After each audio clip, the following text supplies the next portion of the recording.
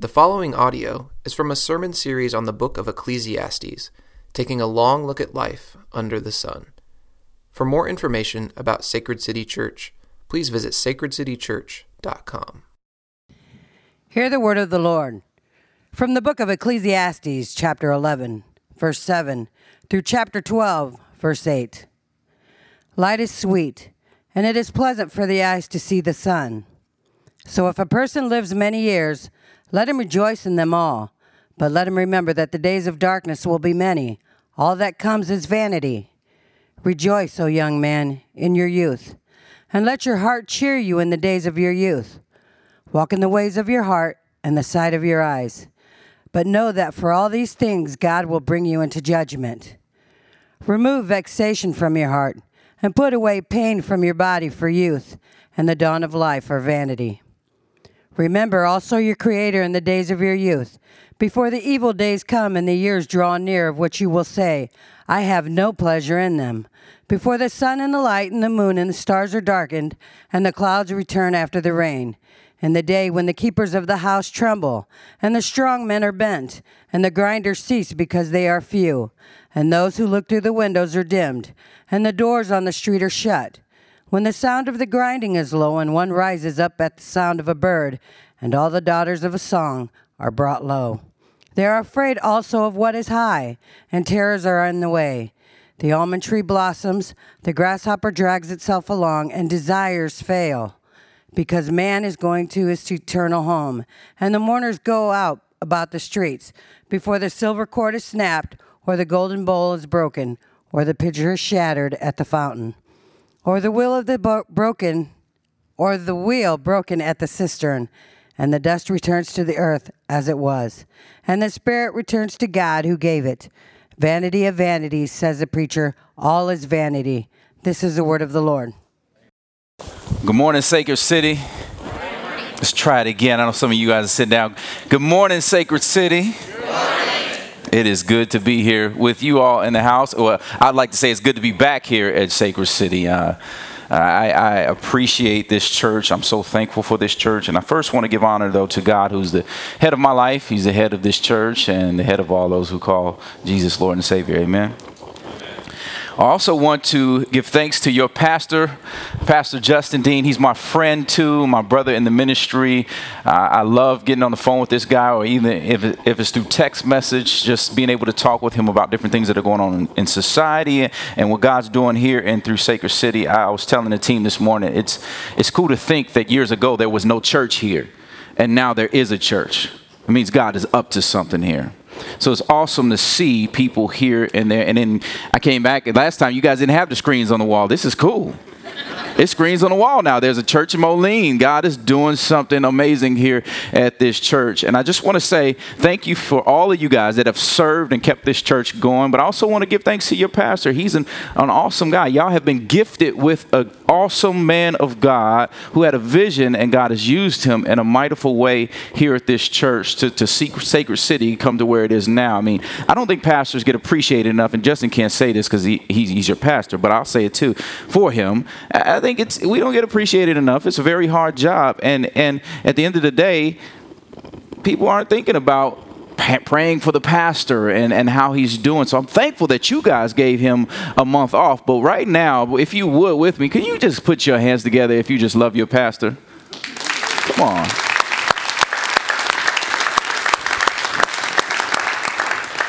I'm going to tell y'all already, I'm black. You see that? No, yeah, I'm black, right? I look a little different than your pastor, right? So that means as I'm preaching today, as I'm talking, I enjoy when people talk back to me. That means if something stirs in your spirit a bit, I mean, you just can't help it. Don't just stare at me and take some good notes. That's how my white brothers and sisters do that. That's your amen. Just copious notes. Say amen to me. It's all good. I promise it will help me and make me go a little bit faster this morning. So that's your opportunity right there. I'm letting you know that you could talk to me this morning as I'm preaching. Amen. There we go. Amen.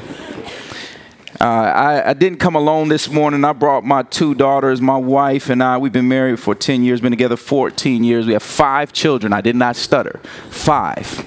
5 children, 4 of which are girls. And we just had our little man, Derek III, about 3 months ago. Here's a picture of them. So if you see my 2 oldest walking around, they're high on life right now, getting to hang out with daddy and just doing all kind of things in the hotel. So thank you guys for having us here, and you'll see them later. But I'm looking forward to getting this word with you all this morning. I've been studying and I've been listening and seeing that God's been doing a work here at this church through the book of Ecclesiastes. Have you guys been enjoying this road through Ecclesiastes?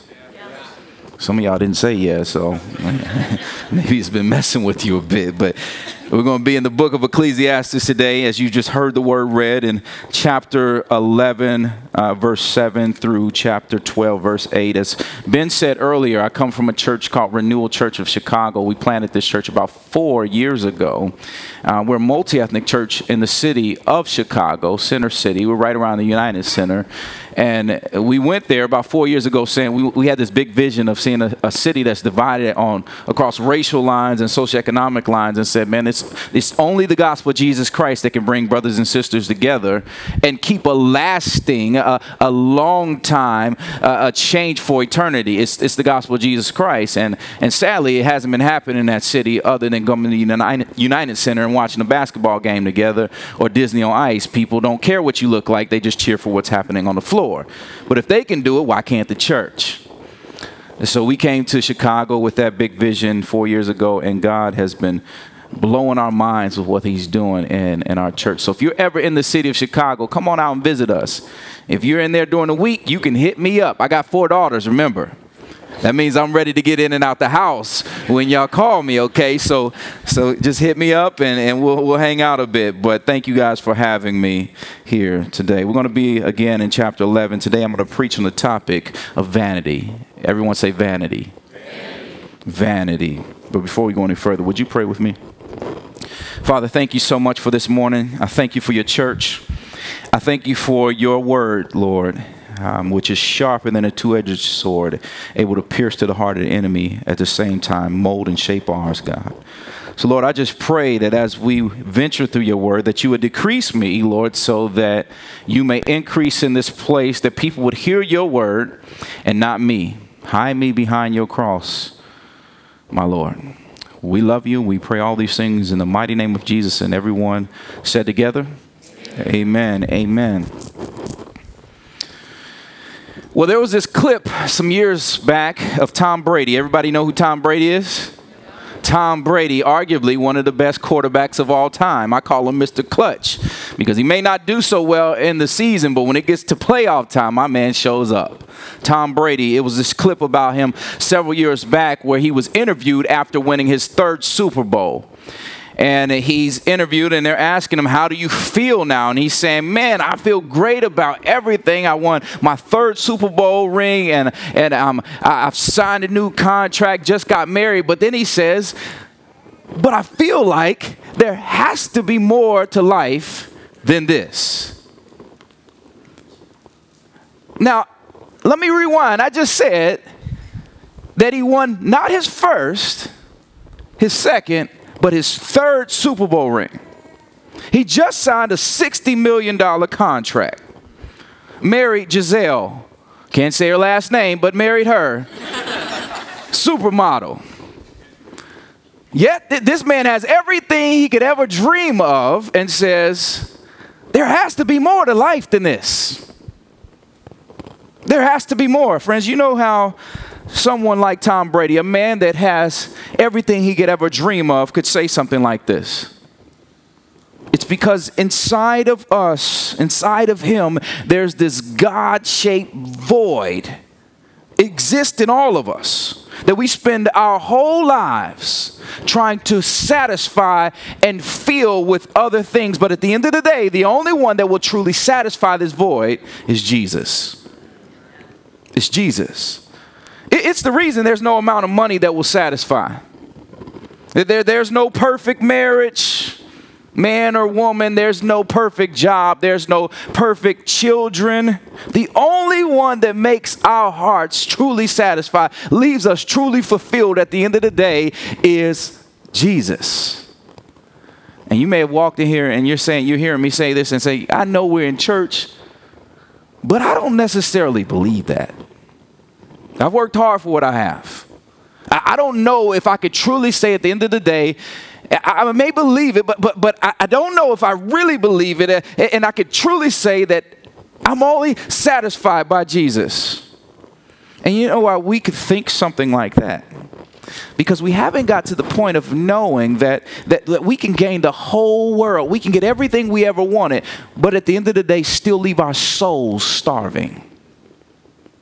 Still leave our souls starving. Hear me, family. Our flesh, it seeks temporary satisfaction, but our souls long for its creator, which means that we long for God. And if we're not truly satisfied with him and we're longing for something throughout our life, what's going to happen is we're going to lead this lifelong search for something more, for satisfaction, unless we're able to stop and say, Jesus, I need you. But maybe you're saying, well, I'm not sure about that either. Well, as we walk through this passage today, we get introduced to a man named Solomon, as you guys have been walking through and seeing him write throughout the book of Ecclesiastes. He, at the end of his life, here nearing this end of the book, he's not saying, I wish I had more. He's not saying, I wish I had done more. No, he's saying, I had everything, and it's all vanity. It's nothing compared to knowing God. And I have to ask you that question this morning. Could you say that knowing God, outside of knowing God, my kids, my marriage, my job, my family, my house, my car, everything I have, it's nothing compared to knowing him? Could you honestly say that? That's the question I want you to ponder. I want you to meditate on that question as we walk through this passage today, okay? All right?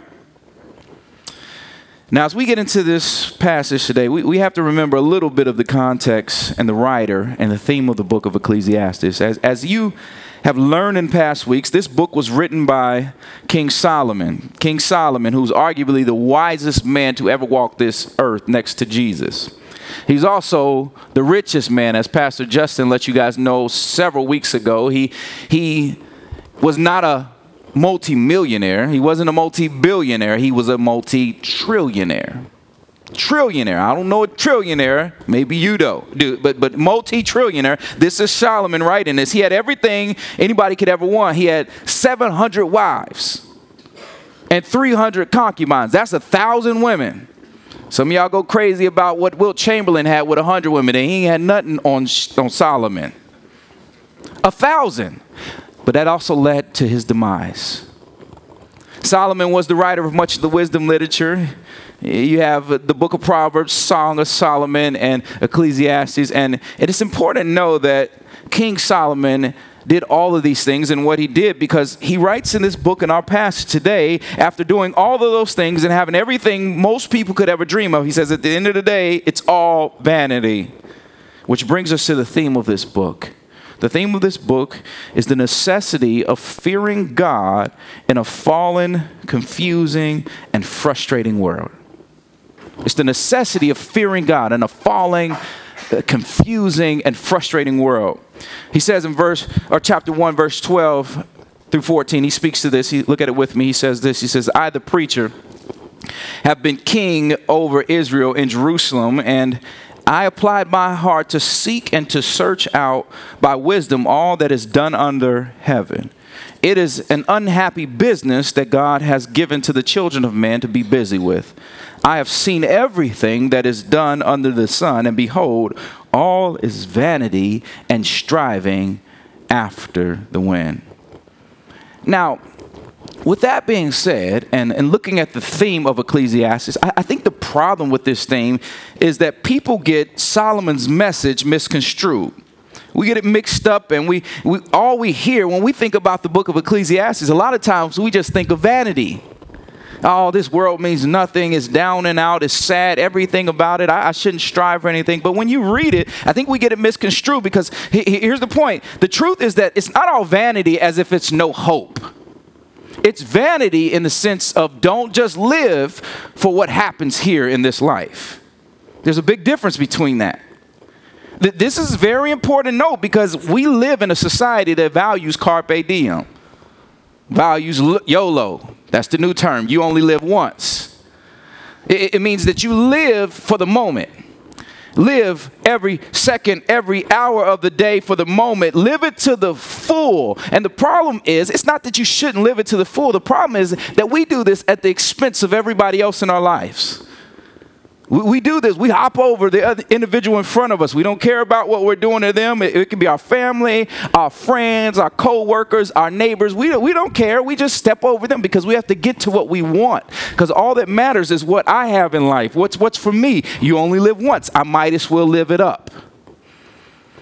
You see, and I love this passage because if we look closely to it and we keep it in the context of who's writing it and the theme of it, Solomon, and all that he had, he's basically saying, yeah, live it all up. Go ahead and do it.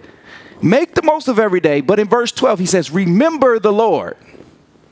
Remember the Lord. Now, if we pay attention to the text, again, this is not like the book of Ephesians or other Pauline letters in the New Testament where you can read it and you can read verse by verse and the preceding verse speaks to the verse after it, all of that. That's not wisdom literature. And this is important to know as you're reading. If you're reading the book of Proverbs and you're trying to discern the other verse after it, it doesn't always work like that. Sometimes that verse doesn't coincide or go with the verse above it or after it. Sometimes they're totally independent. But in this passage, when you're reading it, Solomon, it is one theme that he's really speaking to in the passage that we talked about today, which is the fact that is to live your life, enjoy the days of your life, but in all you do, remember that it's all vanity here. And number one, remember the Lord. Remember the Lord. Now, what does this mean? Simply put, be wise. Be wise. Don't make this life the end all be all. This is not all there is. In other words, as you live your life, be careful not to forget who's important. Because basically, don't forget who made you. So live to honor him. See, what's happening in this passage is that Solomon is an old man.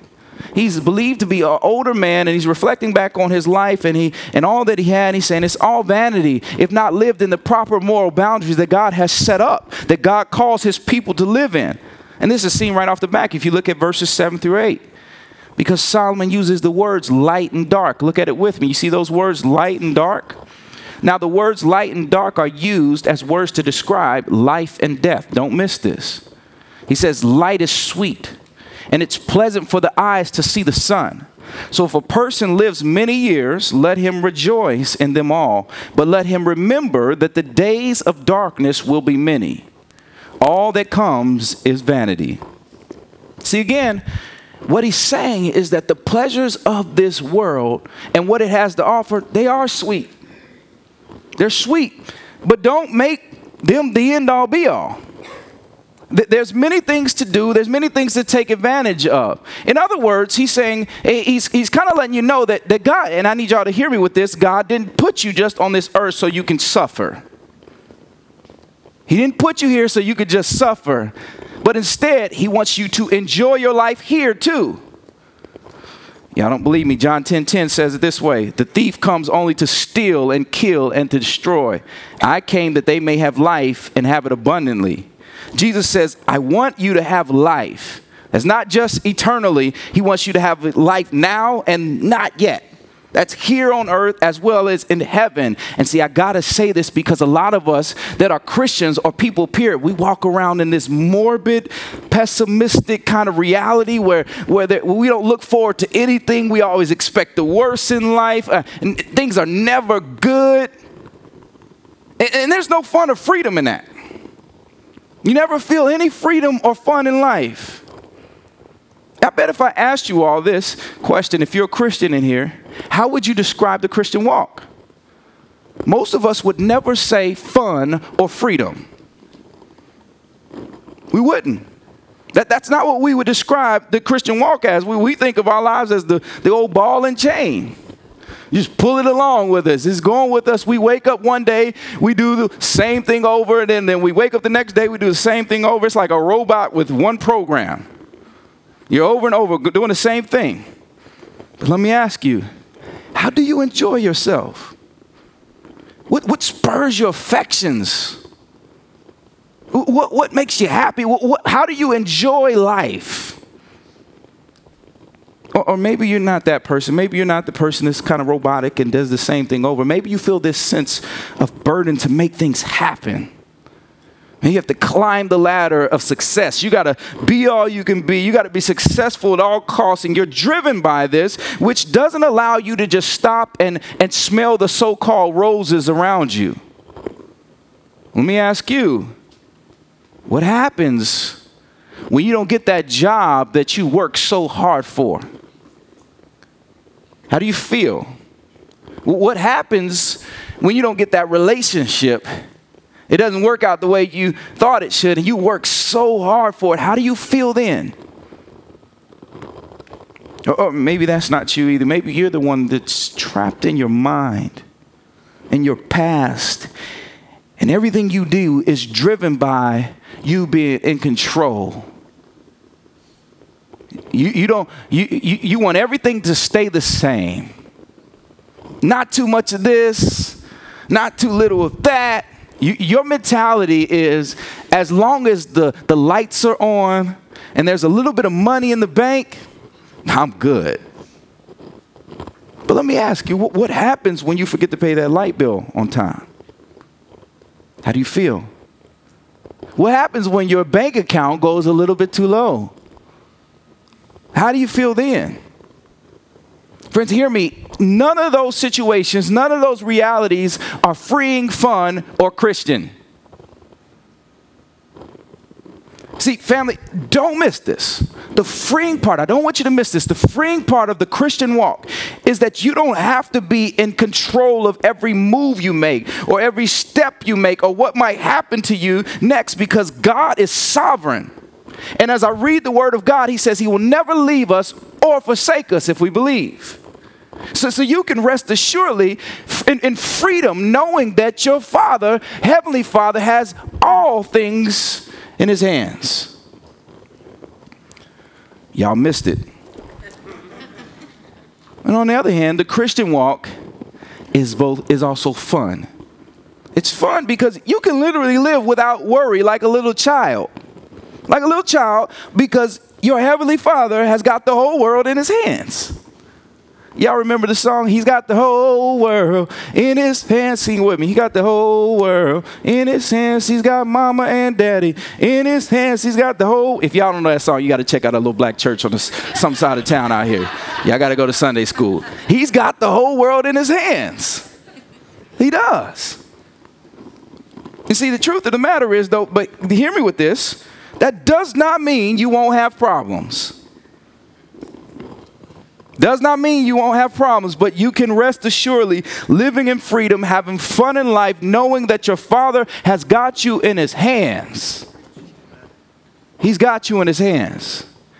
Which lends to where we're going in this passage, because I don't want you to get twisted what I'm saying. Don't get it twisted. That does not mean just do whatever you want in life. That doesn't mean, that's not what I'm trying to say here. That's not what Solomon's saying. Family, Solomon is saying yes. Saying have fun in life and enjoy it. Don't be plagued by what's going to happen tomorrow, what might happen next, and having everything under your control and in your hands. Have fun and live it up. But hear me, do so with death and eternity in mind, because eternity far outweighs this life and what it has to offer. Be mindful.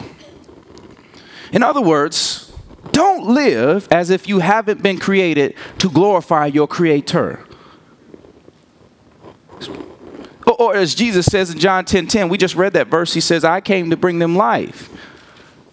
You remember who's speaking when he says this verse? This is Jesus saying this. So when he says, I came to give them life, that life that he's talking about is found nowhere else but in Jesus.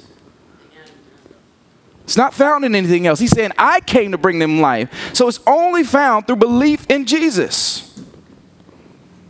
See, some of y'all not amen, and I know I might not be in your neighborhood yet. I might not be in your backyard, but we'll be there soon. So y'all stick with me, okay? Stick with me. Because he moves on to verse 9, and he reminds the reader to enjoy this life. But remember, the Lord will bring all things into judgment. This is what he says. Now hear me. I don't believe Solomon says this to necessarily scare the reader. That's not the point of this part. Because that doesn't cause one to live in freedom. That doesn't cause one to enjoy the Lord if you're always thinking about judgment, if you're thinking about punishment all the time. But instead, what it does is it makes someone learn how to perform. It makes you learn how to pretend or perform to be a Christian. And God did not save you to learn how to perform for him. He didn't save you so you can learn how to pretend for him. That's not the point of God saving us. Now, let me break this down, because living for God, I don't want y'all to miss this. Living for God with the understanding of judgment coming does not mean perform. It does not mean just do the right thing and try to make it out here. That doesn't create life change. That creates a legalistic person who just follows laws and performs to get what they want. I don't know if y'all heard me on that. You might have missed it. So let me put it this way. How many of y'all have kids in here? All right. It's kind of like disciplining your 6-year-old without giving them any understanding. This is what it's like to live with just judgment in mind and performing. If you just discipline your 6-year-old without giving them any understanding, what they're going to do is learn how to perform so they don't get in trouble. But if they understand that mommy and daddy love them and we shouldn't do that, and this is why we shouldn't do this, and if they remember from last time, I got disciplined when I did the wrong thing, and I know mommy and daddy love me. Now with that understanding, they won't do what they were about to do, not because they want to perform, but instead out of fear and reverence for their parents, because they know their parents love them. There's a big difference between the two. That's not performance. That's driven out of love and reverence and honor and respect. There's a big difference there. You see the difference? You see, what's happening here is that Solomon's saying, live your life to the full. But proper enjoyment is only truly found within the boundaries established by God. Now, how do we know these boundaries established by God? It's by reading and soaking up the word on a daily basis. It's by walking through the scriptures. It's by living in community. When you read these scriptures, do y'all see any gray in this Bible? It's all black and white, which means that he laid it out pretty clear for us. We don't have to add too much there. We don't have to try to discern too much. It's right there. It's by reading and soaking up this word and constantly staying in him. That's how we know how to live life to the full. That's how we know how to live truly how he's designed it for us. Again, this isn't legalistic. But it's freeing for the Christian. It's freeing for the Christian because God isn't staring down at you and looking at your mishaps and your mess ups and saying, I'm not pleased.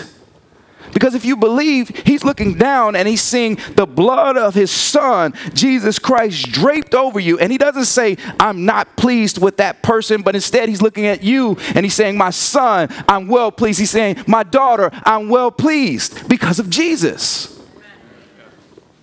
You see, it's that motivation that the Christian lives their life from. It's that motivation that keeps us going on. It's not the awards we can win. It's not the success we can have. It's not the money or the significance. No, it's that motivation. It's instead that God has been so good to us. That's what lends us to living lives that truly glorify him. Solomon goes on in this passage and he keeps going in verse 10. I love this part because he says, all those pains you have, some of us have aches and pains, and he says, ailments and any vexation or frustration you may be experiencing in this life, put away from your body. He's not saying you won't have issues. It's not what he's saying. He's not saying you won't have problems, back pains, or anything like that, but instead, don't dwell on them too much. And here's the thing. We all know people that complain a whole lot.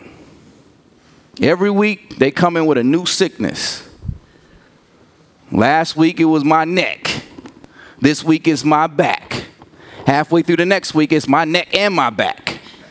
The next week, you see them on a rerun of the commercial, help, I can't get up. We all know people that complain. It's always talk, and he's not saying you won't have problems. He's saying don't let your problems run your life. Don't let them run your life. If you have problems, yeah, go take care of them. Go see a doctor. But here's the truth. He's trying to say even your problems, the things you're going through, all of those things that happen to you are vanity compared to what the believer is awaiting them in heaven. It's all vanity. He's saying don't let it run your life. Not even your problems. Solomon further leans into the acknowledgement of the Lord in chapter 12, because the next 8 verses focus on when someone's dying or when he's dying right now. He's aging, and he's saying what's really starting to come into focus. What happens when you're at this place where you're dying. Now things start to come into focus a little different. This is what Solomon's saying. He says we see this in this passage right here in chapter 12, because he uses those metaphors again of light and dark. Y'all remember what light and dark is? It's life and death. He's using those same metaphors. And he says before the moon and the stars and the sun become darkened. He's talking about death. And what he's saying is that now that I'm old and I've lived my life, all that I have, all that has been offered to me, all of that, it's vanity. It's vanity. Really what he's saying is that when it's all said and done, you can gain the whole world and still have nothing. Jesus says it in Matthew 16:26, he says it this way. For what will it profit a man if he gains the whole world and forfeits his soul? See, the broader point, without getting into all the analogies and metaphors that Solomon's using here in chapter 12, Solomon's saying that hear me when I say this, that a reckoning with death leads to an abandoning, a focus on selfish achievement and pleasure, and now instead turning and seeking God. Let me say it a different way. When you're coming to this place of understanding that you're going to die, it changes your focus from me to now I need to turn and seek what's after this. I need to learn about God. That's what Solomon's saying here. And hear me, if we take anything from King Solomon, here's the truth. We will all die in here one day. I don't know about you, I'm going to die one day. We're all going to die. And the truth of the matter is that none of us probably will be as wise as King Solomon. We probably won't have as much money as King Solomon. And I can guarantee you, my men in here will never have as many women as Solomon. It's just not going to happen. And Solomon, even with all of that, he says, it's all vanity. It's all vanity. He ends and he says in verse 7, dust or our bodies return to the earth, and our souls return to God. So the question we're left with is, at the end of this life, will I be satisfied with how I lived my life? Which is a question we battle with every day, especially the Christian. Because we live in a world where the American dream is what we're told to live for. We're told to try to seek what Solomon had. We're told to live every day to the full and make it all about us. And Solomon's saying, no, it's all vanity. Trust me. I had it all. It's all vanity. But instead, now live in such a way where you always remember the Lord. Friends, hear me. When we live as one who understands that you should be dead, but instead Christ died for you through his death, if you believe, you can experience life with all its freedoms, meaning free from shame and guilt, free from performance and pretending, trying to prove your worth. Family, when we truly understand that Christ gave it all up for us, it allows us to live as Solomon is urging us to in this passage. Not in a way that we're shackled. Not in a way where we cannot do anything, but in a way where we're truly able to live life to the full. Because hear me, at the end of the day, you know why someone can achieve the world? We just talked about Tom Brady. You know why at the end of the day you can achieve the world and still say, in Solomon's case, say it's vanity? You know why he could get to that place? Because anything done with any other attached motivation other than to give God glory for how good he's been to you, anything outside of that motivation is futile. It's like running on a hamster wheel trying to get someplace else. You're always going to keep coming back to the same place. And even if you get something else, it's never going to satisfy. You're always going to want more and more. You can keep striving for more, and it never stops. Because the only thing that will truly satisfy you, the only one that will truly satisfy your deepest longing is Jesus. Some of y'all still don't believe me.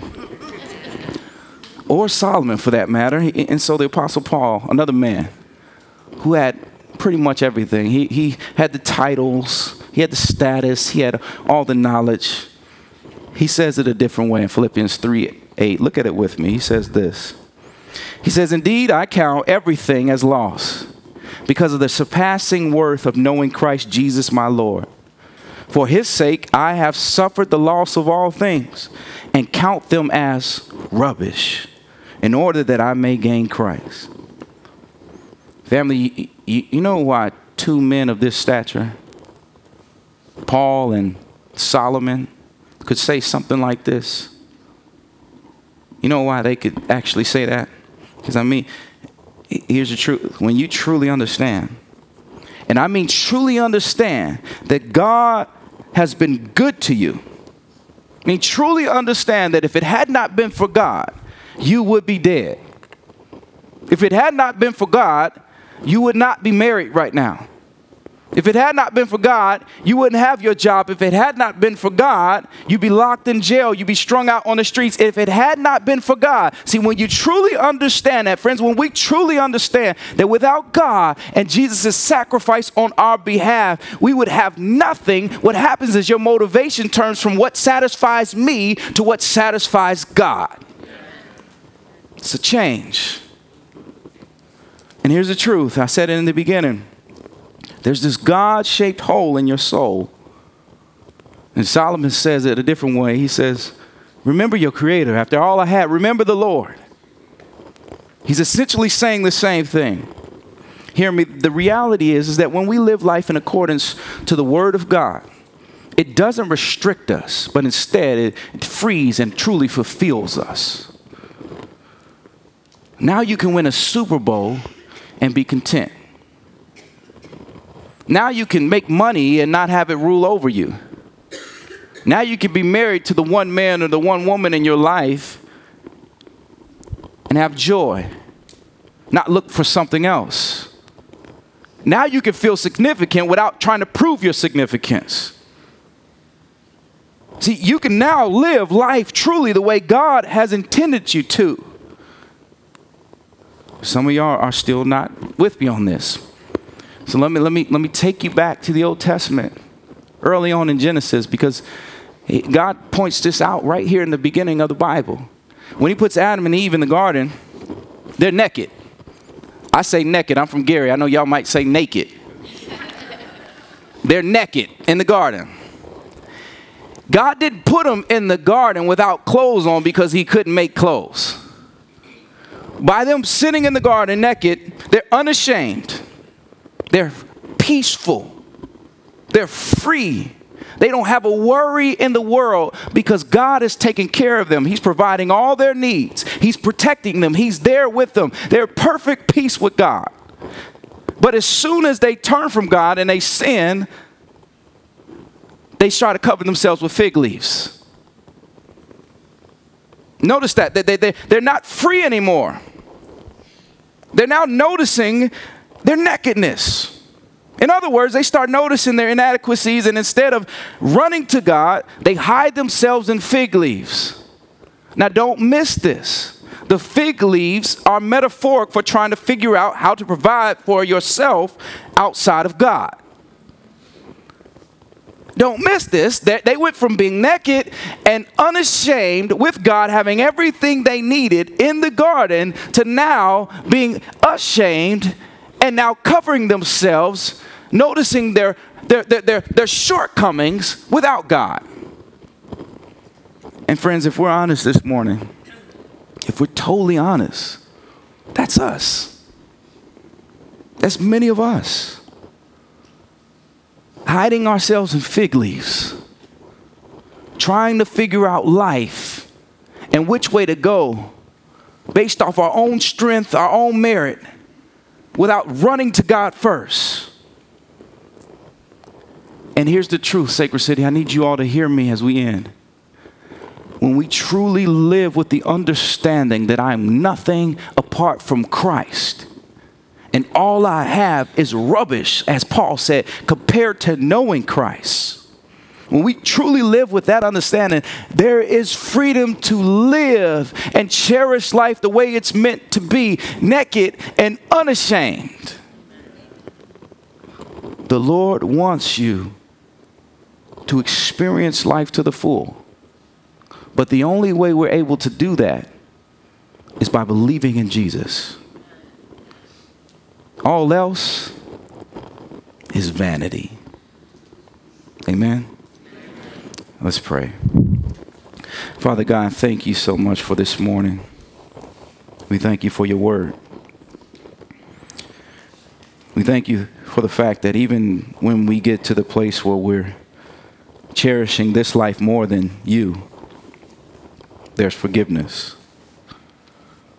We thank you that you are a God who hung the stars in the sky, but yet you care about little old us.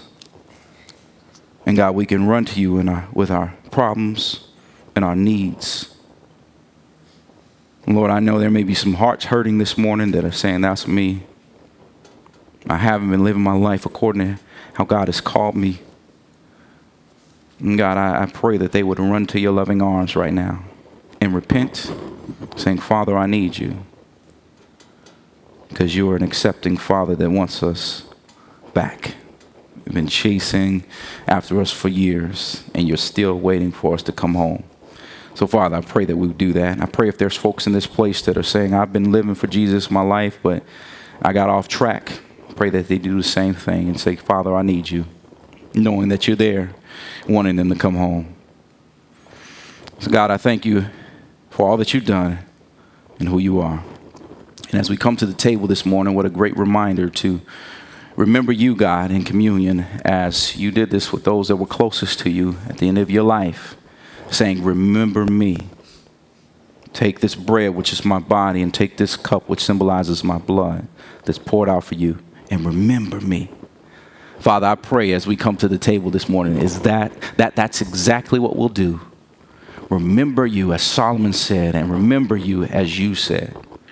That we'll celebrate, but we'll also take time to remember, pray, repent, whatever we need to do right now to walk humbly in your sight. We thank you, Lord, for your goodness, your glory, God. And Lord, let us live lives only for your sake and your sake alone.